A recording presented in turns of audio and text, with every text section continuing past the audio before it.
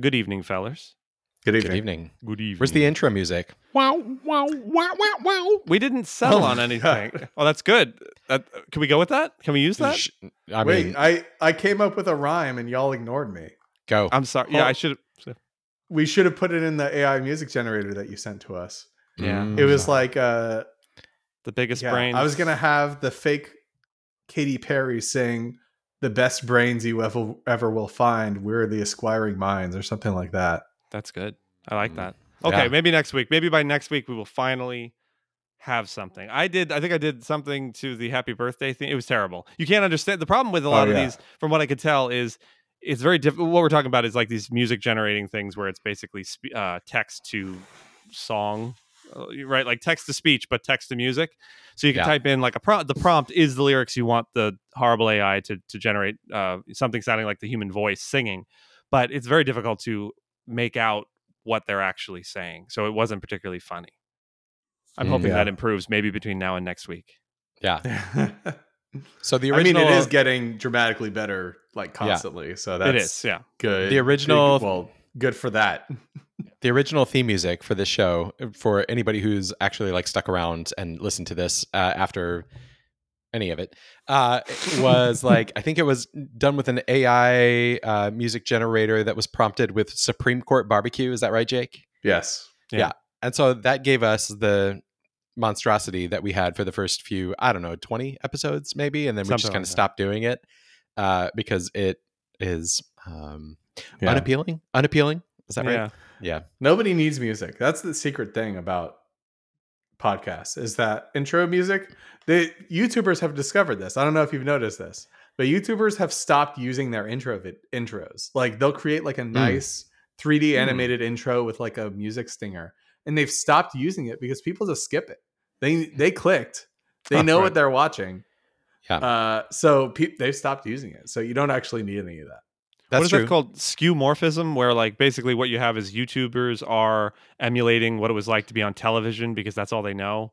Yeah. And so they're everybody, it's sort of like the early version. I don't know if you remember the first version of the Notes app in iOS, or then iPhone OS, I think it was called at that point. But it was like a yellow legal pad with a leather desk mat or something like that. Yeah. It made no sense. It was attempting to sort of like make an analogy to the physical desktop or the physical notepad or whatever. But on top of it, when you wrote words, it didn't stay on the lines. It just ignored the lines as though it was like a background on a bad web page in like 1996. Here's the thing, though.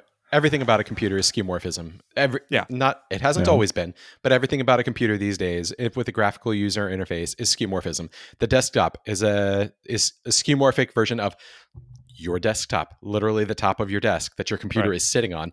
Your computer is organized into folders and files like you would have in a filing cabinet. So, I don't know. Even how much of that is biological, because we are pattern-seeking we have pattern-seeking brains that have been trained on patterns through evolution, through hundreds of thousands of years, to seek the same types of patterns. This is now a philosophy podcast. Yeah. Or is it innate? Are we born? Determinism podcast. Yeah. Okay. Or whatever that might be called. So are we born to put our files into folders? Is it going to be a funny bit if every time somebody is saying something that I want to change the subject on, I just mimic our old theme music? Do you know? Let's hear how well you mimic that old theme music. We haven't said our names yet, by the way. No, we got to remember to do that. Well, let's do the theme music from Jason, and then we'll do our names. I'm sorry, I'm too sickly to do theme music. Oh, I have sure. Okay. Non-COVID respiratory infection. Just wait. I'll bust it out at a time when I'm not feeling chest jittery. Yeah. So who are you, dear host? Yeah, okay, you. So, we are all Aspiring Minds. This is the episode 27 for October 26, 2023. And I'm Andrew Leahy, a tax and technology attorney from New Jersey. It's just three lawyer friends goofing around for our own enjoyment. Nothing we say is legal advice because we're not qualified to give advice on most of the things we talk about. I'm joined, as always, I'm going to go with the healthy one this time, Jake. Am I the healthy one? Okay. You're the healthy one, yeah. I think you were sick last week. Oh, yeah. I think that was how it went. No, you had the cough last close. week, right? Not even close? No. Not even close. Oh, no. That was like a Supreme Court, like all-you-can-eat buffet. Or salad bar. It was closer to yakety sax. Okay. I will say there was when I listened to Mabim Bam, which Andrew and I both listened to. I don't know if you ever listened to that, Jason. My brother and me. My brother and me. Like they still do. Actually, I like both of their theme musics, but they had theme Fantastic. musics. Yeah. And I it was once a week. It was a fun thing, a fun ritual to hear that theme music. So the lesson I take from that is if you're gonna have theme music, make it good so that people are excited to hear it. Yeah. By the way, I'm an attorney, land use and construction, and a musician. Yes, yeah. And I am Jason Ramsland. I sue people's bad bosses. I do that mainly in Indiana. Occasionally, I venture out in other places. But you can find me at suemybadboss.com. You had a few-year venture out. You had a venture out dalliance of a few years in Georgia. Yeah. You're wearing a Georgia shirt right now. I am. This is an audio format that's not helpful for our listeners, but I just wanted to sort of, theater of the mind, let them know what they would be seeing if they could see you. It becomes a visual format when you describe what you're seeing. Yes, I am wearing a Georgia Bulldogs t-shirt because there's nobody in Indiana who's any good at football. Yes, I'm including Notre Dame. Yeah. Oh, gosh. The most perennially overrated football team in college football for the past... Since I was born, they've been overrated. It's crazy. Notre Dame is in Indiana? Yeah, it's in South Bend, Indiana. How did you not know that? I thought it was in like North Dakota. No, this is like when I forget where like Drexel. Oh, wait, I should remember Drexel now, right? A lot. It's when I forget. It's when I forget. Wow! Because you're a professor. Wow, at that's Notre the Dame. name you pulled out. Right. No, just let me think of something at random. I saw It's you when look around the room trying to come up with something like Drexel. I don't know where that is. The Drexel professor. It's where it's like how I forget where Gonzaga is. I know it's in California. I think it's in California. Gonzaga's in Washington. I have no idea where that is. See, here we go. I forget where all these places are because they don't have like a geographic association with their name. You're confusing. You need all colleges to be like University of and then the state name, right? That's what you're advocating for. So yeah. A little, okay. Yeah. All right. Yeah. My favorite state is Ball State. Actually, I love Ball. Sure. The Cardinals. I love Morgan, the state of Morgan. Yeah. Kent. Right. Some of my favorite states. Yeah. Yeah. Okay. Oh, I see the joke you're going for. Yes. Okay. It doesn't make any sense why they say state. It's sort of like a lot of times hospitals will be called like just Memorial Hospital. Memorial to what? Yeah. Right. Yeah. You lost the name. I used to think it was such a clever joke when I was like a teenager. Like, oh yeah, what state? Oh, I've never heard of that state. And I was like, oh, there's a state college is a thing. That means publicly funded. Oh, it's a category. Yeah. Did you know there was a town in Pennsylvania called State College, Pennsylvania? Oh yeah. What do you think is there? They stole my college. They stole my coach. They stole James Franklin from Vanderbilt. Vanderbilt had 3 good football years, and they were the 3 years that James Franklin was there, and now he went to Penn State. Understandably, I was sad but not mad that he left because I was like, man, this makes perfect sense. But yeah, it sucks. We just had that with Purdue too, where Jeff Brom, who like didn't make Purdue especially good, but they had a couple of good years, and now they suck again because Jeff Brom went to Louisville. Didn't Purdue just get accredited to do an online-only law school? I don't know. I hope not. Yeah, I think so. I think they're trying to make a go of it. It's a terrible idea. Yeah. Speaking of theater of the mind, and hearkening back to one of our most successful episodes, I've started creating a D&D campaign with some friends. I'm gonna run this one, which is something I've never done, but it's a lot of fun. Like generating working from the basics, and also I paid Wizards of the Coast for this. I'm a terrible activist. I paid them the money for their books. So your boycott ended after like 13 episodes and 4 months or whatever it was. Yeah, really, I was never boycotting, but yeah, I was angry on the behalf of other people. But then I was like, but then Baldur's Gate came out, and I was like, oh, this is training me. So. So it sort of like got you wet your feet back into the original recipe. Yeah, it got me. It trained me on the extremely complex rule set I didn't understand, and so over 100-something hours of playing that game. Holy moly! Hasn't it only been out for like a month and a half or something? It's been out since September 9th or something. Oh, okay, that's reasonable. Yeah. Have you been playing the new Is Mario? It reasonable? It doesn't have to be reasonable. That's okay. No, it's probably not. But I mean, what you do with your time is your own business. Yeah. How do you? So is your D&D group a group of players that were already playing and you are joining them, or like are you the most prepared? I am not the everyone? most experienced at all. Experienced. Thank you. That's the word I was struggling to find. But running a campaign takes a long time, right? And so you got to like commit to it. And I wanted to do it for some reason, which is stupid. But yeah, there aren't enough demands on your time already, right? So you should just take up another. Yep. Yeah, because volunteering for too much stuff is my jam. Yeah. Lawyers famously have nothing but time on their hands. Yeah. I volunteered to do this podcast for some reason. I don't know. Huh. Wasn't it your idea? I think it was your idea. Yeah, actually, I don't know. I don't know if you volunteered. I think we volunteered or we got roped in or something. But I enjoyed it. Yeah, I was like, we've been talking a lot, and I was just like, should we just do a podcast? And it was like, yeah, we probably should. I'm not the first one to make this joke on this podcast, but 3 white guys who are friends, but over a long distance. Like, what else would you do but have a podcast? Yeah. I think it's what you call 3 white guys in a group, like a murder of crows or a podcast of white men. It's how you refer to them as a group. It's outstanding. Outstanding. Yeah. I love it. Yeah. Like whales, but different. Right. Exactly. Like whales. Yeah. Yeah. Okay. So you want to talk about some topics, some mini topics, some major topics. The mini topic. Let's talk about D&D. Well, I mean, we got to talk about sports at some point because we have to lament the state of baseball, and I'm sure you guys have thoughts on football. But we usually do that at the end of the show. So baseball's never been better. Let's do law topics, and then we can talk about stuff that we actually care about. Sounds good. So Logic Games gone from the LSAT. What do we think?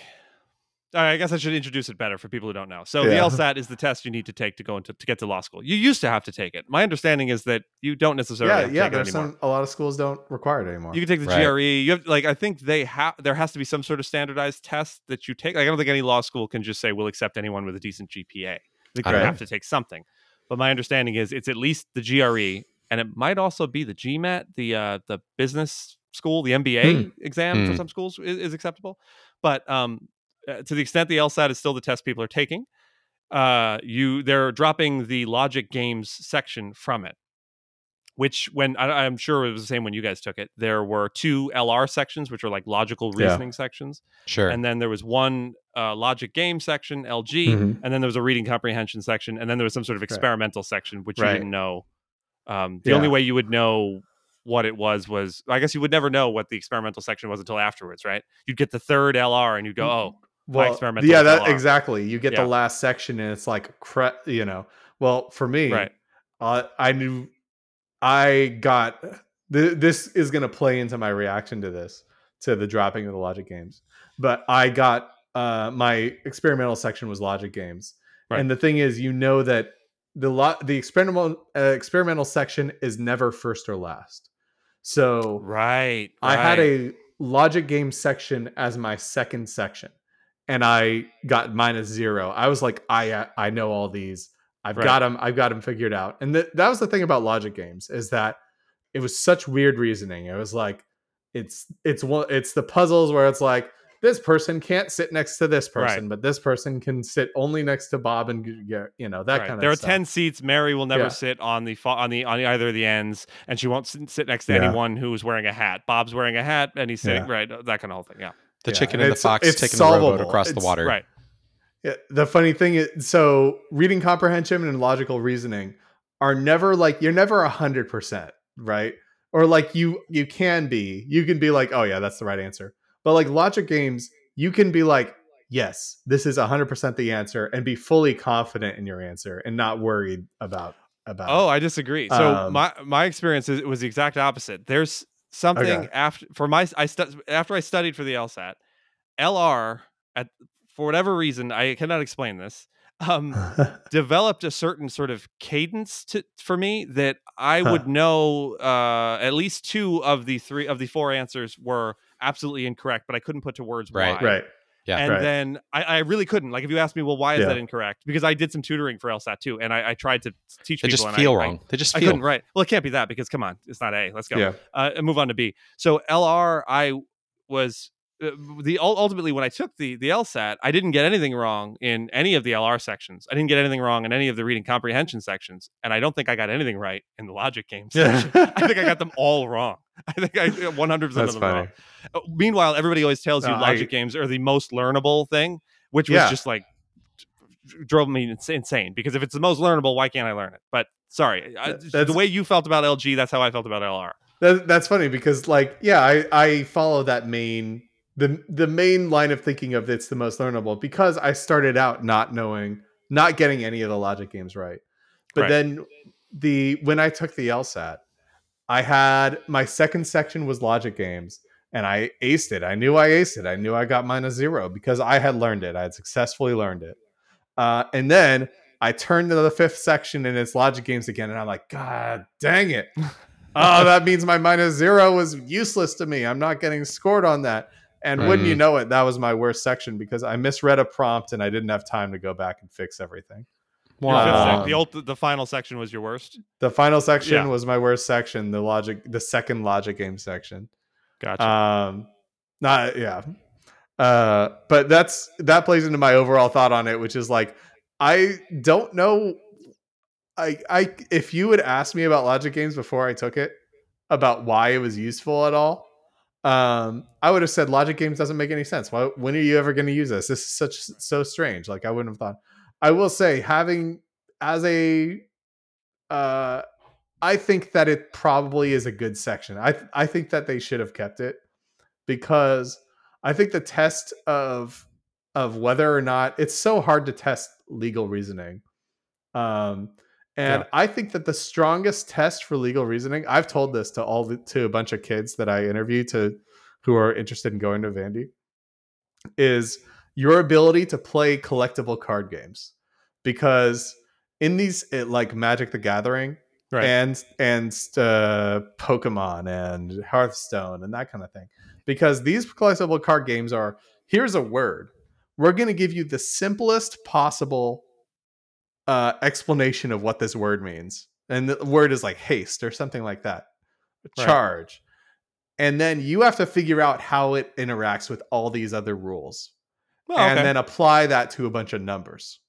And so that is very similar. That is, to me, the most similar thing you can get to actually practicing law. I mean, it sounds like what you're describing is min-maxing as a way of like figuring out who's got legal aptitude, is like who is good at min-maxing on spreadsheets for World of Warcraft or something. Right. I'm thinking that they're similar logic games, in certain ways. Yeah. Well, it wasn't what I was going for though, which is that your ability to turn a word into a concept that you can move around in your brain is, I think, a very difficult thing to test for. And I think logic games is the closest thing you can do to that. It's not 100% of what lawyers do, but it's a skill that lawyers have. I understand. The better you are at that, the better you are at reasoning. Do you think I don't really have that strong of feelings about logic games and whether they were good at testing that, but I don't know. I can see the logic there. Do you think that the use of logic games as a gatekeeping mechanism for people getting into lawyers is why we have such a high preponderance of antisocial, dysfunctional lawyers?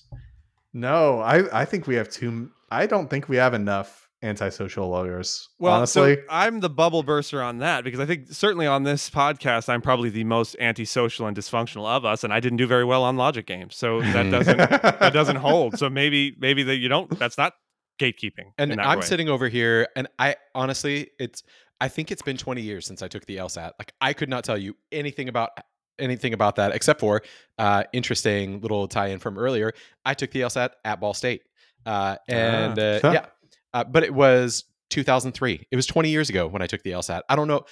It's not as long for you guys, but like, I have no idea how you remember any of this stuff. Well, I don't remember the order. Remember stuff birds in the forest? No, it was a classic one. Anyway, no, I loosely remember the room in which I sat to take the LSAT. But I got nothing. No, I don't remember. I mean, I don't remember. The only thing I remember is stuff that has nothing to do with the test. Like, for instance, the rules they go through where you cannot get up until it is done. If you get up, you forfeit your attempt at the exam. All that stuff, all your stuff in a Ziploc bag, whatever. About 10 minutes in, the guy behind me gets up, gets on the floor, and starts doing push-ups to get like a pump or something. Yeah. Nothing happens to him. He goes back to doing his test. Yeah. Then he gets up and he leaves the building, goes out into a courtyard that we can all see from where we're testing, and does sit-ups on a park bench, on a park bench. I'm sorry, like a picnic table out in the area there. Proctor sees none of this. The guy finished the test. Nothing ever happened to him. I'm sure. Wow. I'm pretty certain, based on the grunts and screams he was doing as he was attempting to take the test, he didn't ace it. But he was allowed to finish. I mean, unless maybe I don't understand that the proctors just flagged the exam as like, it doesn't matter what you do now. Yeah. Maybe I do know they do that. Them. Oh, okay. Well, then maybe that's I do know they flag people and just let them know afterwards that they were busted. Oh, okay. So that they don't disrupt everybody else taking the test. Oh, all right. Well, then that's maybe what happened. But I've been telling that story forever of just the insanity of him. Like, I can still see him crystal clear. He's wearing a bright red shirt. He's out in the like incredibly bright sun, just outside this little conference room we're all sitting in. It's a whole wall of windows, and he's doing jumping jacks out there. That's funny. With the pencil behind his ear that he will come back in and continue taking his exam with. Have I mentioned my bar exam story of in Florida? This was the 2014 bar exam. Somebody started screaming about how they can't do this to us or something like that. The thing is, I couldn't hear it because that auditorium had about 1,000, 2,000 students in it, and it was like a quarter of the room away from me, and it was still too far away from me to make out anything that she was saying. Y'all were probably allowed to use computers at that point, right? Yes. Yeah. Yes, I think I might have been one of the very last classes that had to do the bar exam in all blue books. So I had to do the not the MBE. Is it the MBE? Yeah, the MBE was in Blue Book, but then you could do the essay section for New Jersey at home later. Like it had to be submitted at the end of that day. At home. Yeah, wow. It was open book. Exam 4. Yeah, it was open book. It was exam 4. Yeah. I remember. So we took I think I've told this story. It was the year that the Democratic National Convention was in Philadelphia, and so ordinarily the Pennsylvania bar exam would be in Philly, but the convention center was taken up. So we booked an Airbnb for where it was going to be in York, which is like, I don't know, 4 hours outside of Philly. Like it's a long way out in Western Pennsylvania. And our plan was we're going to go there, do 2 days of that, and then we'd have to drive back and go on the third day to Atlantic City, New Jersey. I don't know why I said New Jersey, as though you don't know where that is. To Atlantic City to take the New Jersey bar. Our Airbnb fell through, so we had to drive the morning of both of those 2 days from New Jersey to Pennsylvania to take the bar, like 4.5 hours or something, and then drive back. And then on the third day, drive back and go directly to Atlantic City to the convention center to take the New Jersey bar. Which was that's a lot. Not enjoyable. Yeah. Talk about a gauntlet, man. That's terrible. Yeah, but hey, everybody passed. Yeah. So logic games are dropped from the LSAT. Jake thinks that's a tragedy. I kind of just don't care because I've blacked it all out. I don't remember much of anything of it. I do remember sitting around in like the student union working on those practice LSAT books. This was before they might have come with CD-ROMs. At that point, and you would use those to do like little mini tests, but like I don't remember anything about the actual exam itself. It's so long ago. So change it. Don't change it. I don't care. Yeah, I don't really care. There have been a lot of changes to law school like philosophy that were kind of percolating when I went. Yeah, LSAT being less important, LSAT non-mandatory, LSAT changing. Right. Not participating in the U.S. News World Rankings, which was big. Everything. When I went, just like a lot of like kind of a lot of the things that had solidified or calcified, where this is the way it's done. You do the LSAT. The LSAT consists of this. It's the school only cares about juicing the numbers for the U.S. News Rankings. Yeah, and it's like that was the way that it was. I don't have a strong opinion on whether it's better or worse that moving away from it. I don't mourn the loss of any of that crap. Yeah. The decalcification of, all of these processes, and like the fact that, I remember you had to like buy a special edition of US News and World Report to get those rankings back then. And like they had them broken down in like a hierarchical form, like here's school that's ranked number 17 and it has this median GPA and this median LSAT, and like all of that can just die a swift death and go away. And like the fact that we're moving away from something that was very entrenched like that is great. I think lawyers need to get very good at moving away from things that are entrenched, like comes now the plaintiff by counsel and yada, yada, yada, like all stupid crap like that. We need to get rid of it all.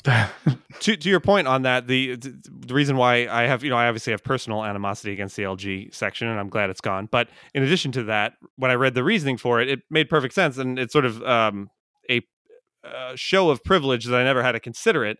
It's apparently very difficult to make an LG section that enables the same potential for blind test takers as sighted test takers. Like, that's true. You can make it, technically doable, but the idea of like diagramming and all of that apparently is it's almost impossible to make it actually on par. Where like a blind person would come, or an unsighted person would come away saying, "Oh, that was exactly as easy as it would." I don't imagine I was at a handicap here at all. Sure. And so once I read that, I went, "Oh, of course, right." All the other sections are much more doable. Yeah, it's not accessible at all, really. Yeah. All right, so we don't mourn. Yeah, yeah, not mourning. It's I reflect on it as a passage of time. Yeah, from a historical perspective, as a history guy that I am, it's an interesting historical move. Yeah, exactly. It'll be a weird little era where it does seem as though there were a lot of things that were. I mean, and this, I'm not saying this as a negative. There were a lot of things that were entrenched for.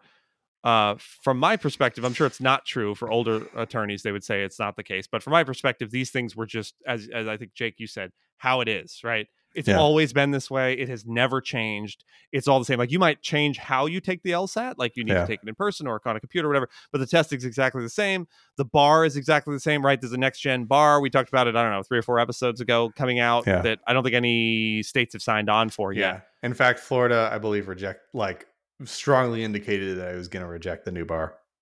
I think because it had some overtone, like it got politicized, right? No, it wasn't political. It was it was like, actually, this is not like, it wasn't based on any like everything is always political, right? But it wasn't like this is diversity, equity, inclusion, blah blah blah. It wasn't anything like that, as far as I know. Okay, it was just that like, y'all haven't proved that this is better in any way, right? So I think that was kind of the takeaway. Yeah, but haven't we proved that the bar exam is bad? Like, forget about whether the new one is good. Don't we all understand that the old bar exam is bad? Like, forget whether it's actually an effective gatekeeper for keeping people who shouldn't be in the profession out of the profession.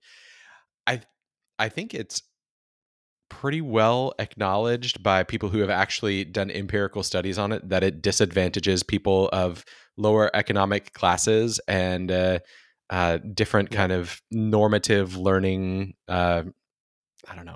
styles. So we can shove the whole bar exam, as far as I'm concerned. If you can make it through 3 years at an accredited law school and pass the thing, then like, let's just all be Wisconsin. And if you graduate from law school, you're in. And some other states just added a thing where you can be barred through apprenticeship. I don't remember where that was. Either they actually got passed or they're going to. You've always been able to do that in California, right? Oh, maybe that's what I read. That's what Kim Kardashian was doing at one point. Yeah, I don't know, but it's hard. It's not easy. Like, it is hard.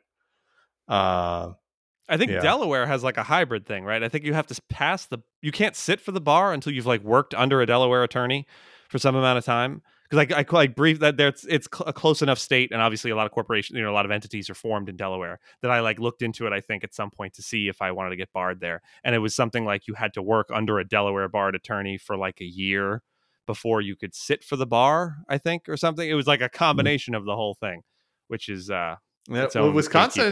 Wisconsin has the non-bar admission if you go to the University of Wisconsin.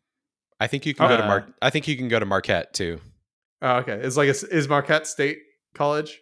No, but it's a private college in Milwaukee. Okay. It's just like, you got to be in a established law school in the state, and then you get the diploma privilege. Yeah, I assume it's just like protectionist homerism, but whatever. I wonder if you have to. We never do that in Florida. No, nobody does that anywhere. There are definitely. Well, I'm gonna restrain myself here. I almost Donald Trumped for a second. they're good people. You almost attacked a law clerk. What happened? No, almost stormed out. Which part of Donald Trump are you feeling that you might do right now? Well, now I don't want to say. Oh, okay. I was going to start a beauty this pageant. Is a family podcast. Yeah. Oh, no. That's a good idea, Jake. Start a beauty pageant. Yeah. All those gentlemen are above board, fine individuals. There's nothing wrong with those people. I wonder if you. I wanted to say. I wonder if you have to take specific curriculum in the Wisconsin schools. Yeah. Like, do you need to take something that is the equivalent of like a bar prep type thing? Well, and like pass the those classes? 1L year is like so tracks the equivalent of a bar prep, right? It's like you do 1L, and then for bar prep you relearn all the 1L stuff you learned, right? Except with maybe state specific stuff. Yeah, personally, so I went to a state school. I went to Rutgers, and personally, I probably learned more in the bar prep for torts than I did in torts itself. And the same is more or less true of like Civ Pro and everything. There was no state specific stuff, which I mean, I imagine you can get rid of that but the other thing is like you're in Wisconsin, so it's not the same as being in Are New there Jersey. even any laws there? Yeah, I mean, right? It's just I say this. I love Wisconsin. I finished high school in Wisconsin. It's a great place. I love Wisconsin. So UW. Some of my best friends are from Wisconsin. Oh my! There are good Wisconsinites on both sides. That is literally true. Some of my good friends are from Wisconsin. They happen to be from Wisconsin. Oh my gosh! Right? Yeah, you're the worst. This is why it's hard. This is why it's hard to love you. I didn't do the voice. This is why it's hard to love you. I don't know what voice that's referencing. I don't know what it is. It's Roy Kent from Ted Lasso. Come on. Apparently, okay. It's not a very good one. So UW curriculum first semester is contracts, criminal law, criminal procedure, civil procedure, legal writing. That is exactly my first year. That's exactly my first year. Second semester is property, torts, con law, and legal writing. Like, okay, sounds familiar. All the no same crim stuff. pro at Rutgers, but otherwise the same. Yeah, no crim pro for me until that's true. Like third year on purpose. I never took crim pro because I didn't need it because I knew for sure I wasn't going to be a criminal lawyer. And then 2L and 3L, you get to explore the curriculum and take whatever the heck you want. So it is basically like any other law school. Right. I think I had to take a certain species of class in 2L year. Like you had to either take trust and estates or family law or something like that. But like it was on rails first year, second year, third year. And it seems like that's in Wisconsin too. So it's not that specialized. I'd be really interested in talking to somebody who's practiced in both Wisconsin and a state where they have the bar exam or where the bar exam is mandatory to see what the quality difference is. And if there's no quality difference, then that kind of proves that the bar exam isn't really necessary and that, or at least it can be substituted with diploma privilege. Of a specific stratification of law schools. Yeah, I would imagine the difference is negligible because just imagine your own law school. Yeah. Imagine the people in your class that did well, like not just great, but like take the top 50%. Did any of them, to your knowledge, fail the bar exam? Not for me. No. Yes. People who failed were about the people who I thought probably would fail. Oh, really? There was somebody who failed a bar exam who was I think they were top half. They seemed smart. They were just bad test takers. I can see that. You know, which is why it's stupid to have the bar exam as a gatekeeper. If somebody can survive 3 years of law school and demonstrate sufficient aptitude and intelligence to do it, like I'm pro diploma privilege as long as we're gatekeeping the quality of the instruction. Yeah. I agree. So we've talked about intelligence. Now let's talk about artificial intelligence. Okay. As a segue. What a segue. Right? A++. Hold on. Job. Is it going to be weird if I clap into the microphone? No, that's good. I mean, it's not any weirder than that voice you did before. So yeah, okay. That's fine. Yeah. I'm in a weird mood tonight. I think Jake shared this. It's interesting. This article about data poisoning tools for AI ingesting like large language models and image generating generative AI ingesting other people's images and the ability to like poison the metaphorical well with your own images so that when an AI eats it up, it screws up the whole model. Yeah, it inserts bad data that messes with the model into your works. I love it. Which is, I think, great. So, but I mean, like, great is the wrong word. It just like opens up another. Yeah, go ahead, Jason. So, what I want to make sure that I understand here is this is not poisoning the entirety of the generative AI pool. this is poisoning a specific thing where like, let's say I have what's the website where you can get funky art by commissions? Deviant something? Is it Deviant? Art? DeviantArt? Yeah, I think so. Let's say I have a bunch of stuff out there that I've done, and I want to make sure that that's not getting ingested into that. So I put up on my storefront, like 5 or 10 of these poison pill images that then prevent my stuff from being misappropriated. Is that what's going on here? Or no, it's more. Are we poisoning the entire well? The entire well, at least potentially, for the prompts that would generate things that the AI learned from your image. So let's say you had a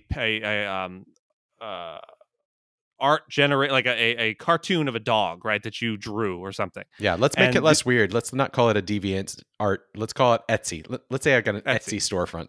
Okay, that sounds much nicer. Storefront, and you have some art on there, and it's of something like an animal, something simple like that, like a dog, right?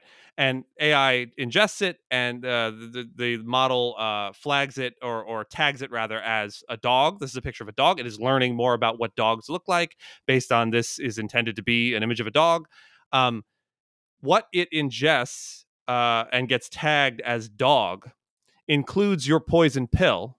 And thus, it is at least possible that in future requests where a prompt is submitted for the term dog, it will spit out a picture of a cat or something else because you have screwed up the AI's ability to know what dog is. Does that make sense? Yeah. Sort of. Yeah. I just put like a explanatory image in our document, which is in this article, which is a MIT Technology Review article. Yeah. That I pulled this from. But it's like basically there's an image which is tagged at like a house which is tagged as fantasy art would be this is a normal one. Sure. Would produce like this like a house that looks like a fantasy, like it looks right. But the poison model takes information that is tagged as fantasy art, makes it think that it looks like something completely different. Non-recognizable or entirely different, right? Yeah. So like so like it has a bunch of, it shows like it could poison what it thinks is a dragon so that it actually looks like a bunch of pebbles and that kind of thing. Yeah. And so I'm not smart enough to know exactly how it works, but I have to imagine though that basically this is just returning serve from AI, because I would imagine what we're going to see here is OpenAI or whatever other tools are out there doing this. What they're going to do is basically take the data set that they already have here and parse, is this at least 80% compliant with what I would expect from an output of this? And, looking at this example here, it looks like a picture of a house that Hansel and Gretel would stay out in an animated book that I'm reading to my children. And at the bottom, it looks like, I don't know, an abstract Picasso painting of like maybe a landscape that's blue and green and orange. And like, if I just learn to disregard the meta text that you're putting in there to poison this, like, great, then AI has returned that volley yet again. And I suspect that this is the way that it's going to be, where generative AI ingests everybody's stuff. Everybody whose stuff got ingested gets ticked off about it.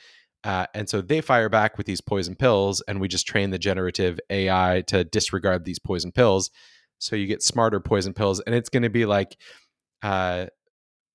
white hat and black hat hackers going back and forth all the time of like, oh, we put up a new defense mechanism so that you can't hack this. Haha, we figured out your new defense mechanism. We're going to beat that. And it's just like back and forth trump carding. I'm interested in the prospect that like OpenAI and Facebook or whatever that Facebook's AI thing is called and Twitter's AI thing, like they learn where the competing models are getting their data, and then they intentionally put a bunch of poison data into those places. And they just know not to train their own people in those places, their own model in those places. We're sabotaging data sets now. That's the new sabotaging corporate espionage. The opponent's data sets, not just as like an activist thing for the artist, but like as a corporate sabotage. It is like these models are going to be hard enough to make better as it is, because the last 5%, the last 10% to plausibility is always going to be the hardest. Yeah. And so having to deal with this back and forth is going to be really interesting. I will say, y'all have seen me. I've been keeping y'all updated against your will. I've been having a lot of fun with AI image generation, like useful fun, and creating flyers for events for my bar association. And DALL-E 3 is like super good. I'm getting better at prompts. Getting better at prompts really makes it a lot better. It's like, oh, this is like basically exactly what I wanted. You can zero into where you don't need any editing. Yeah, once you get the prompt down. But to what you're saying, so Jason's point was that the AI is going to get smart enough to disregard things, right? And so it's not going to ingest the bad data, basically. My question about that, and just, it's not really a question directly for either of you, but like just to the ether, is I don't know to what extent the managers of these AI large language models are able to put those kind of controls in place. If you believe them, they have already sort of insinuated that they don't have a lot of control over what it ingests and how it learns, and they don't exactly know how it works either. I think a lot of that was nonsense to say that this thing is alive and to sort of generate the buzz they wanted at the start. But I do think there is something to it. The reason is this: if you notice, especially with OpenAI with ChatGPT, any controls they want to try to put in place in terms of what it can generate in terms of like hate speech or like a recipe to make a bomb or something like that, they always put the control at the prompt level, where if you try to ask it to do something with the prompt that it recognizes as being problematic, it will say, I'm sorry, we can't advocate violence or whatever, right? Or I'm a large language model, I can't do that. And then you will notice there will always be somebody who will find the way to ask it a different way, and the model will be able to say the thing that it's not supposed to be able to say. And so what that seems to suggest is it's perhaps maybe it's possible that OpenAI is just not interested in scrubbing that ability from the language model, and instead is just controlling at the prompt level. But I wonder if that's the reality of the only way they can control it is like, we just have to basically we can't unteach that thing in that back room how to make a bomb. All we can do is stop people from asking it how to make a bomb, right? Because it's looking at everything. Right. And so if that's the case, they don't have they've not considered how to put those controls in place, and it is already ingested those images and will continue to do so. And I don't see how you have prompt control for that. Oh, I don't see how you could really say disregard the meta, because like that itself, I think, takes a whole lot of work, because we see this picture of a house and that says fantasy art. How does it know that it's fantasy art? Well, you could say it looks like other fantasy art that they've looked at, which is from a clean sample that they know to be clean. But then you're just looking at the same stuff over and over. Right. You are looking at a defined reading of what your thing considers fantasy art, and it's never going to be anything else. And then it's never learning, which I think is contrary to how they want these things to operate. So that alone would be a huge sacrifice for these large language model companies, to be like, we're only going to train it on the defined data sets, because I don't think they're going to want to do that. No, they're going to keep crawling the entire internet. Yeah. And so then you have to look at the prompt. Well, basically what they're going to do is what Google's been doing for years, which is they're going to outsource the labor for this sort of parsing out the extraneous, one of these things is not like the others, using CAPTCHA. And, they're going to basically make us to do that to log into our stuff, making it pose as security. Or they'll find some other way, or they'll, make it so that you can get new Candy Crush tokens if you parse this stuff. Like, before you log into your bank, is this an image of an Elven woman smoking a vape pen? Like, it is. Okay, cool. Well, listen, you're negative $100 in your account. That's good. That's the future we've all dreamed of. That may be the funniest thing that I've ever heard you say, Andrew. Congratulations. That was very good. You. Very good. Score one for Andrew. Thank you. So on AI, it's sort of like related to it a little bit. I think this was also a Jake story. I looked it over. I don't know how much you want to talk about it. The proposed advisory opinion on lawyers and law firms' use of generative. The thing I thought was, so what this is, I should explain it better. The Florida Bar apparently has the Board Review Committee on Professional Ethics is considering leading the way, adopting a proposed advisory opinion. Consider adopting a proposed advisory opinion. I don't know how that works. at the direction of the Florida bar, blah blah blah, about using AI with law firms. They're a committee, and the committee proposes it to the Florida Board of Governors. So if this thing will go to the Board of Governors to consider whether or not it should be considered advisory, and therefore all but binding on the Florida lawyers. Okay. On the it's meant to be rules as to how you can use AI as a practicing attorney, right? Yeah. Is that a good quick summary of what these? Okay. I think it's like how they should view it. Yeah. Is it more specific? Is it litigators in court filings, or is it just in general? I think it was in general, and also very specific. Like it asks, like, how you should be able to charge for their use of an AI, for example. Right. Number one is whether a lawyer is required to obtain a client's informed consent to use generative AI in the client's representation, which is interesting. As though your client is in a position necessarily to understand what they are consenting to. Like, how are you going to make that informed consent? Right. How do you even know what an AI is? That's all fake anyway? Because like a lot of things marketed as AI are fake. Also, there's a huge difference between the case text AI, which basically just does a legal research for you. It's a Boolean search for you. Versus getting ChatGPT to write your brief. Or like a Bing search. Do you have to tell your client, listen, I'm going to probably use the new version of Bing a little bit. I need you to, you understand what that means? I need you to sign this document saying you understand it. And I mentioned this in our Slack, that I was considering submitting a comment. I'm not going to. But like, I don't see why there should be an advisory opinion beyond, like, this is just another tool.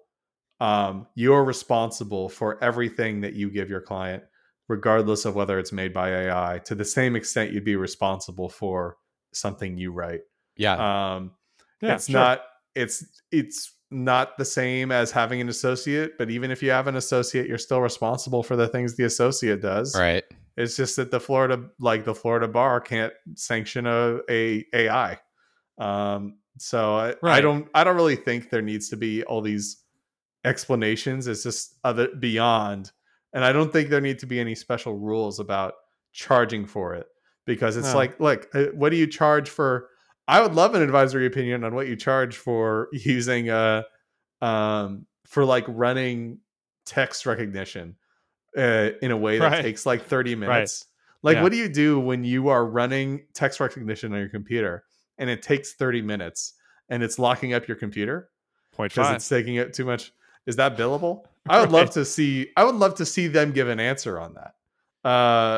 What I wonder about this too is I don't think any of us we weren't practicing to know if this was true, but were these sorts of advisory opinion, like, was all this hand wringing around for like when Lexus first came out with like head notes or shepherdizing, where like where there was some sort of like hold on, listen, we got to figure out whether or not you could use it. You have to get conformed consent from your client as to look, I'm relying on some shepherdized cases, and I can't be totally certain. No, you're just that's on you. Wait, I wouldn't be that surprised if there was some hand wringing about the shepherdizing thing, because you used to have to go and look yourself, right? Right. And like online shepherds. Because there was a physical version of shepherdizing first, right? I don't exactly know how that worked, but there was. I never learned how it worked. I know some people who are like just a little bit older than me had to learn how to physically shepherdize stuff. So shepherdizing is a shepherd is a TM thing. It's for LexisNexis, and what it is if you have one case that you're looking at, you can basically run a search of any cases that treat that as affirming the conclusion or invalidating portions of it or whatever. Red light, green light. You know if a case is still good law, because cases are not necessarily good law, right? Like if you find a case from 1975 and you're just looking at it in a vacuum, you don't know if there's a case in 1985 that said that guy was crazy. That none of that's true. Right. This is what stops lawyers from citing Plessy v. Ferguson in support of their arguments. Right. I've run into not Shepherds doesn't touch everything. So I had a case in criminal court where my client, I took it over in the middle.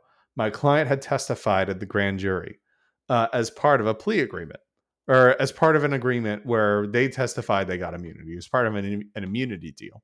Right. And there was a signed immunity deal, and she testified. And then the state went back on the deal for basically they got pissed at her for another reason. And they went back on the deal. And they were going to, and I was like, no, she's immune. And there were cases, there's two kinds of immunity. There's transactional immunity and then something else. But the basic gist of it, I don't remember the terms for it, but use immunity. Gist of it, use immunity. Yeah. So use immunity meaning we can't use that testimony against you.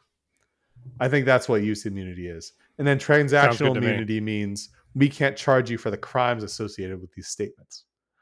Okay.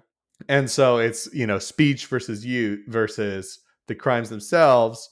And they weren't trying to use her statements against her, but they were trying to charge her for something. And there was there was a case from 1985 that said that use immunity attached in these cases. And I used that case. Turned out it was reversed a year later, but nothing was in Shepard's, and that case that reversed it didn't cite the case from the year earlier. Saying that's why it's not in Shepard's, yeah. Right. So it didn't cite the case. It was just that my case from 1985 existed, and then nobody cited it again ever. Whoops. And I was like, well, this must mean that this is the seminal case, Sure. I was, right. And it turned out no. It was reversed a year later by statute, and nobody talked about that explicitly. Because there was the 1985 case was based on a 1983 statute that was then changed before the 1985 case was had actually come down. So it was like, anyway. So stuff like that happens. Sure, and that's no different than some AI horror story, right? In terms of if you wanted to hand wring about relying on Shepard's, there you go. There's your situation right there. Look what happened to this poor client who had terrible representation or whatever. Yeah. Right. But the point is that if let's say Shepard's didn't exist, I would be expected to go looking around for cases, right? To see whether or not something had, and I did try to look around for cases actually, but sometimes there's just not as much as you would like. Right. But now it's just kind of accepted that you can rely on Shepard's, you can rely on Keysight, you can rely on those. But I'm sure that when they first came out, it was like, you're letting somebody else do your work for you. You're not even a lawyer your client anymore. To agree to that. Yeah. Like, I wouldn't be surprised if somebody was saying that kind of thing. Yeah. Yeah, could be. I mean, I don't see it in it doesn't come up. I don't see it referred to anywhere, but maybe that's just because that's pre-internet and you wouldn't really, there's not going to be, old news reports kicking around. I mean, it was way pre-internet. If you're talking about Shepard's in general, they 60s or 70s or something. I'm very interested to know when they came around. I bet it was before that. They sound like one of those services that have probably existed since the 1800s or something. All right, Shepard citations. I have real time pulled up the prior to the development of electronic citators like Westlaw's Keysight during the 1990s. Shepard's was the only legal citation service that attempted to provide comprehensive coverage of U.S. law. It derives from a legal service begun by Frank Shepard, born in 1848 and died in 1900. In 1873, when Shepard began publishing these lists. Good job, 1800s. You got it. Hey, score 1 point for Jake. All right. Score 1 point for speculating at time periods when legal developments happen. Yeah. So all that's to say, you think that they probably didn't care in 1870. They're like, oh, still recovering from the Civil War. Thank God. Yeah, they're like, oh my God. I sure am glad Lee I don't have surrendered. to take my horse down to the law from right. Up from Atlanta to the only law library in the South and Appomattox. I don't know. Appomattox. I don't know. You got some real everything happened in 1873 at Appomattox. You got some real geography problems there, bud. I mean, I think probably what you're aiming at here is the march of technology is gonna rhyme with how it marched in the 90s and early 2000s, where did we have the same kind of hand wringing here back in 2000 and 2005, let's say, of oh, can you really trust this online shepherdizing tool, Right. or should you go back and use the actual book that's in the library, because there's not a gremlin in the machine of the book that's going to be there trying to deceive you. Right. Like I think there's a pretty solid chance that it rhymes, especially once OpenAI and other sources like that start pointing themselves at Google Scholar and LexisNexis and Westlaw and like, oh gosh, what was the early episodes? We were talking about the court listener or something like that. That was people were installing plugins in their browsers recap. The Pacer stuff. Yeah, so maybe they're just ingesting all of that now. Like, great. Like, there's no reason why all of that stuff should belong only to LexisNexis and Westlaw. And I would say Case Text, but they've been gobbled up by Westlaw. Yeah, I think Lexis. I don't remember which one bought them. I don't know. Fastcase still seems to be independent. Like, God bless them. So like, I think we're gonna see the same kind of thing, and then it's gonna become super normalized by. What you want to handicap this? I'm guessing 2030 we'll think nothing of using AI to do our legal research. Yeah, I mean, I think once it's I mean, I think for normal folks, once it's built into like every version of Microsoft Word, generative AI, that's it. It's over. It's like autocorrect. It's just going to be a thing that's there, and that's it. In terms of for legal research, yeah, maybe 2030. I can see that. It'll take a little longer. Sure. Lawyers be slow. Yeah. I for legal research, it may be the first. It's the first search you do, right? Yeah. Is the first search you do is always give me the legal the memo written by this AI. But you got to go deeper, I think, most of the time, at least to look behind the mask and actually look at the decisions. If it's like the Bing, what's in there in Bing, it'll have citations, and then I can go look at the actual thing written by the judges, and then easy peasy, and it's good. Jake, your mindset is stuck in 2025. Yeah, you got to think. You're small-minded. Yeah, small-minded. Oh my god, keeps coming back around. Keeps coming back. For the listener, Jason called me small-minded. I don't even remember the context of it. I think we were talking.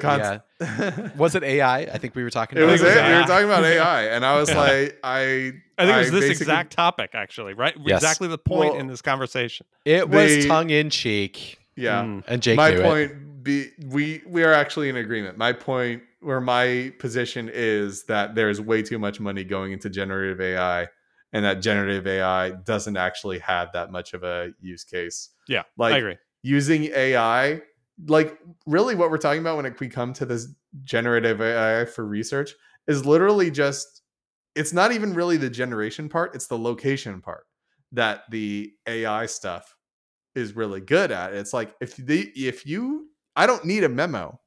You show me all those cases about this law, this port of law. We're done. And that is what I want. Yep. That's all. I don't need you to write the essay for me. No. How much? But okay, you want to make a whole business and doing the writing for me. Sure. Great. I'm not going to pay that much for it. Right. Like, that's the thing. How many people are going to pay a lot for it? No, I don't think the market is that big for that kind of stuff. Anyway. I think you're underestimating the deep you pockets. Think I'm small-minded? I think you're underestimating the deep pockets of Big Law that will shell out mega bucks for a tool that is, let's say, accessory at best. I was going to say, why would Big Law ever put a ton of money into reducing their billable hours? Oh, no, they're still going to bill for it as though an associate did it. It's value-based billing, Jake. Oh, okay. They'll fire associates. They'll make you do more work. They'll go, oh, great, this does most of the work for you. So now you can do what we used to think would take 30 hours in one day. So, get to work. This episode's been great. We've talked about D&D. We've talked about AI. We've talked about hating Big Law. Let's round it out here. We've got a follow-up topic about Twitter here. So now we can just hit every major cornerstone of this podcast. All the things we hate in one podcast. That's right. Not D&D. No, I don't hate D&D. I don't hate AI either. No.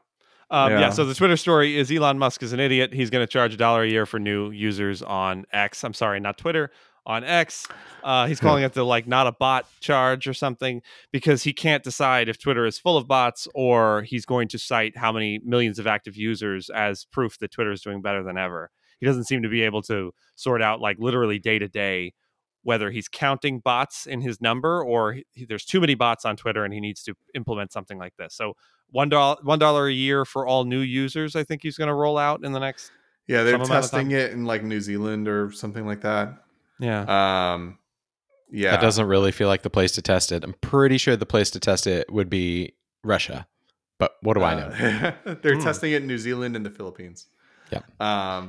Yeah, this is, I mean, it's Stupid. not worth $1. No. I don't think people, the number of people who are not going to sign up because they just have to put in payment information is insane. That's what I was just going to say. It's not the dollar; it's the payment information. I don't want to put my credit card or anything else tied to my Twitter account. Well, and for Twitter, it's also we want your payment information. But where the everything also so that we can charge you for voice calls or something because they just rolled out calls for some reason, which are on by default on iOS app. I don't have the app installed on my phone, so I don't care about that. It's a big pass.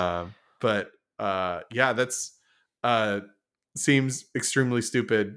Well, for a business, if they're going to try to run it like it has been as a mass market business whose entire idea is that you get as many people on there as possible, which seems like the only way that Twitter would survive. That's very, very not smart. One of my favorite pieces of feedback that I've seen about this is just wait until Elon Musk learns about credit card processing fees.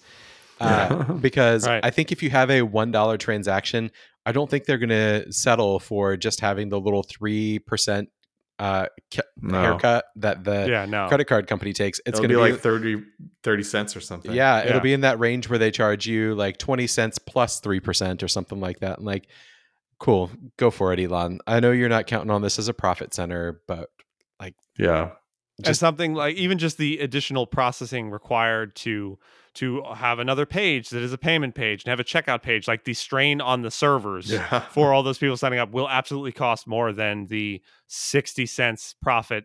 No, not profit, right? The 60 cents that's left after the credit card processors take their fee. Yep. But yeah, stupid. Okay, so we can quickly do our sports stuff. You guys going to watch the World Series? Yes. Yeah. Yeah, I hope it goes 7 games. I hope it goes 7 games. I hope every game is close. I hope it's really, really exciting because this is like what's magical. This is like the MLB version of watching the Little League World Series. Like these are professionals. These are good baseball players, but they're not a lot of baseball players that people pay a lot of attention to. A lot of people pay a lot of attention to. The people who are Rangers fans, good for them. The people who are Diamondbacks fans, I don't know who you are, but like, good for you. And we're going to see about defending them. We're going to see some names that people can get excited about. Like, good for Evan Longoria, like the sunset of his career, being able to appear in the World Series. Like, good on you. Right. And there are some you've got Max Scherzer who's going to be playing. Like, some exciting stories as far as that's concerned. So I think it'll be good, wholesome, not glitzy baseball, and I like that. I think that was kind of settled. I mean, I guess you could argue the Astros have become, I wouldn't say glitzy. They're hated for sure. Oh, they're huge though. They're the whole reason I watched the the championship series. Oh, really? Just to make sure they went down, to make sure that that they got taken out.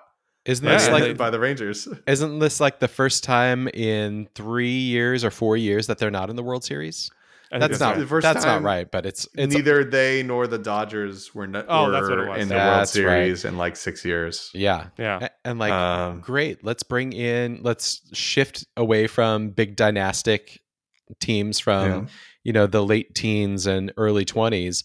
And let's see some new teams play baseball. And like, let's give Phoenix a reason to get excited. Dallas, God knows Dallas needs a reason to get excited because the Cowboys are boring, but they're good. The Rangers, Dallas are okay. The Cowboys are doing okay. They're not doing great. They're on the downside. They've been okay so far, but the implosion is coming. Sorry, Dad. You're not listening, but sorry, Dad. The interesting thing about the Rangers was when Scherzer made the trade from the Mets to the Rangers earlier in the year. The big thing was that he didn't want to be on a team that wasn't going to be competitive. He wanted to go somewhere, it's the end of his career. He wants to win. He wants to win the World Series. And all the sport sports writer op-eds that were talking about it at the time were like, so you went to the Texas Rangers? And the same thing with DeGrom when he signed last year or whatever with the Rangers. What are you talking? Like, you want to win a world championship. Why would you go to Texas? I mean, if you're going to go to Texas, you go to Houston, right? You're not going to the Texas Rangers. They knew something. Yeah.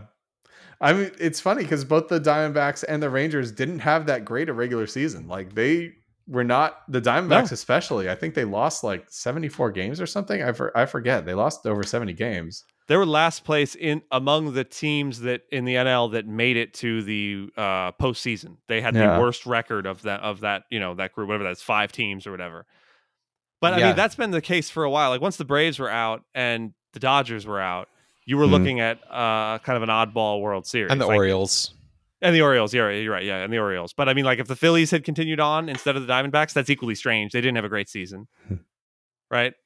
Right. It's really only the Astros that was sort of a surprise. I do have to root for the Diamondbacks. I hate the Rangers. It's been so weird for me rooting for the Rangers. Really? As an A's fan. Because as an A's fan, I kind of like the Mariners, even though they were a rival. Right.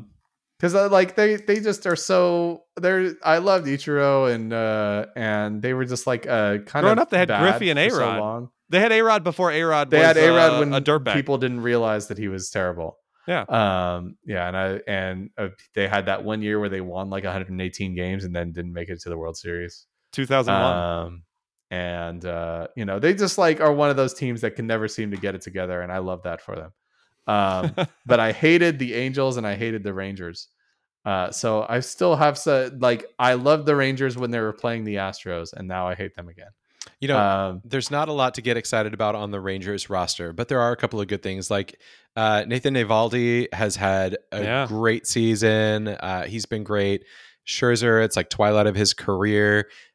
You have some other, like Corey Seager, like he's kind of really, aside from Aroldis Chapman and Max Scherzer, like he's the star power on that roster. And Adolis Garcia had just a monster of an ALCS, and like I hope he's able to keep that up. And there are some exciting players to watch on the Diamondbacks too, like Gabby Moreno. Like he's a pretty solid watch there the whole time. And they've got, both teams have good rookie stories. They've got Josh Young on the Rangers, and what's the fella's name? The young guy for CC, or is in his initials? I can't remember his last name, on the Diamondbacks. CC. Oh, yeah. Corbin Carroll? Yeah, there you go. That's the fella. Yeah. Like good rookie stories on both teams, good old guy stories on both teams. Like it's set up to, there are good narratives to make here. There's an interesting political story about the Diamondbacks because they're the next up for baseball owners squeezing their communities to get stadium money after the A's and the Rays, because the Rays are looking set. St. Pete, Tampa are going to give them like $1 billion. So, they're like, thank you very much. We will stay and take your $1 billion. But Arizona, I believe they had a referendum that stopped any public money from going to the stadium, or that's coming that sounds familiar. Yeah. Backs referendum. Well, I mean, they've been a losing team. So they, along with the Rays, came about in the expansion in '98, and they've clearly got the worst end of the stick in terms of being competitive for all these years. So I can kind of see that Arizona is not particularly interested in paying to have their stadium renovated or rebuilt or whatever. I think they won a World Series in 2001, and that's the only World Series win ever between either of these two teams. So that's fun too. I thought you were joking. Yeah, they beat the Yankees in 2001. They beat the Yankees in Game 7 against Mariano Rivera. Yeah, which is I remember. I remember that very well. That was a great moment for me as a certified Yankee hater. Yeah, that was a great moment. It's 2001. New York is supposed to win the World Series, though. I don't understand how that's gonna. Is that there's like a single? Am I confusing it with the Marlins? No, there's like a big, tall, white guy that had like one of those at-bat stances where he just moved, where he was just like moving a lot before, and then he just like hit a like blooper up the middle to win that World Series. I remember that pretty well. His name was like O'Brien or something. I don't remember. Yeah, or Lee. I thought Lee or something. Yeah, I know what you're talking about. Yes, that is the weird stance. There was the '90s had some weird stances. You had people who faced the pitcher, holding the bat straight over their head like it was a sword, and they were going to run at the pitcher. Yeah, right. Jerry Like Sheffield. They had some really strange thoughts about what was a good some people that looked like they were sandwiches bent in half, like just like clams. Like, that looks so uncomfortable, man. Like, why are you bent over like that? I think the strike zone was at least ostensibly supposed to be at that point shoulders and knees or something. So the thought was, if you compress yourself enough, you have a small enough strike zone. It's hard to strike you out. It's probably hard to hit the ball too, but knees and letters, squatting. I think, right? Knees and letters. Yeah, maybe that's what it was. I don't know. Doesn't matter. So that's going to be my recommendation: is watch the World Series. Enjoy the good World Series storytelling that's going to come out here, even if it has to come from what's his face, Joe Buck. Like, oh god, Joe Buck. Ignore Joe Buck. Ignore Joe Buck. Listen to John Smoltz. Underrated. Yeah. Listen to John Smoltz? Yes. Is that John what you said? Oh, yeah. John Smoltz is awesome. God. Found the Braves fan. I have to tell you, the rest of America disagrees. About John Smoltz being good? Yeah. Nobody. No, like that. I'm a Braves fan. I don't want to listen to him. No.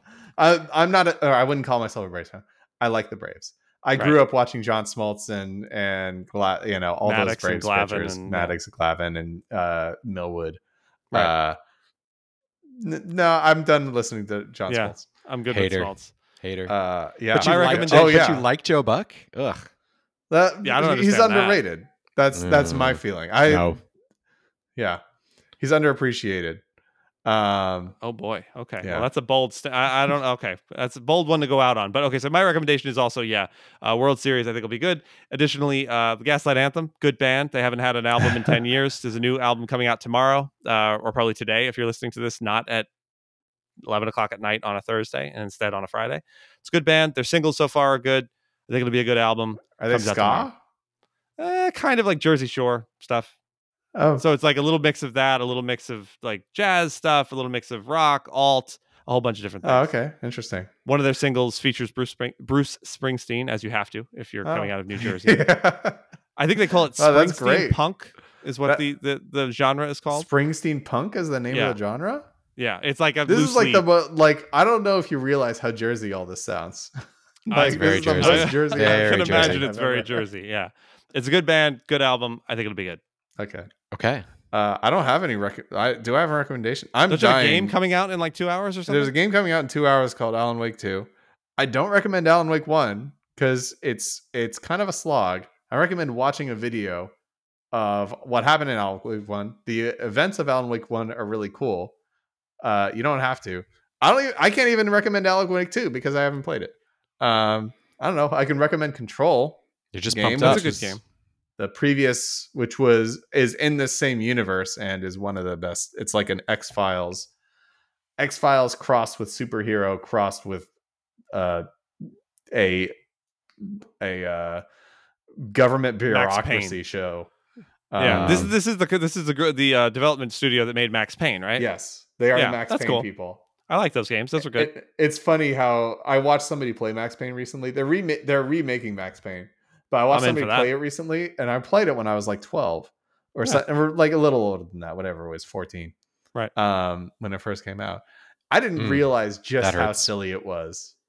Where it's like you're this detective and he's, saying all this extremely cliche noir stuff. Right. And then you come up on mafia guys and they're like, "We're going to whack this sucker." And it's like, oh, okay. You know exactly what you're doing. Like, this is just very silly. You're not trying to play this serious at all. I still think about it once in a while. If I take like any sort of like candy or something and I put it in my hands and I eat it, I take the pills to ease the pain. The painkillers. That's what he said. Is what he said. It's like the line seemed cool when you're 12. I take the pills to ease the pain. Doesn't resonate so well once you're even 16, right? But it was pre-opioid crisis. Yeah, that's true. Where we could just have you could just down 4 bottles of pills and nobody would really think about it. of painkillers. Right. No big deal. Yeah. Yeah. All right. Well, adios. What was the prompt for this song? Oh, I don't know. I have no idea. Supreme Court, Surf City. The world USA. will never know. No. It's not awful. It's a pretty good outro, I think. Yeah. Yeah. Works for me. The best coast. Have a good night. We can stop now.